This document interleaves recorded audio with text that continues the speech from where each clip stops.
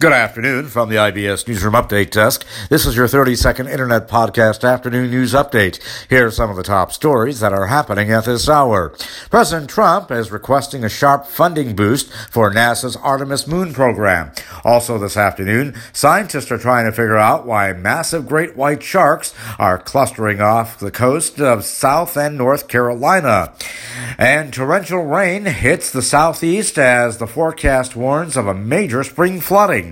That is your 30-second Internet Podcast Afternoon News Update for now. We'll have more podcasts throughout the afternoon. Until then, from the IBS Newsroom Update Desk in downtown Chicago, I'm Nicholas Anastas, wishing you a very good afternoon.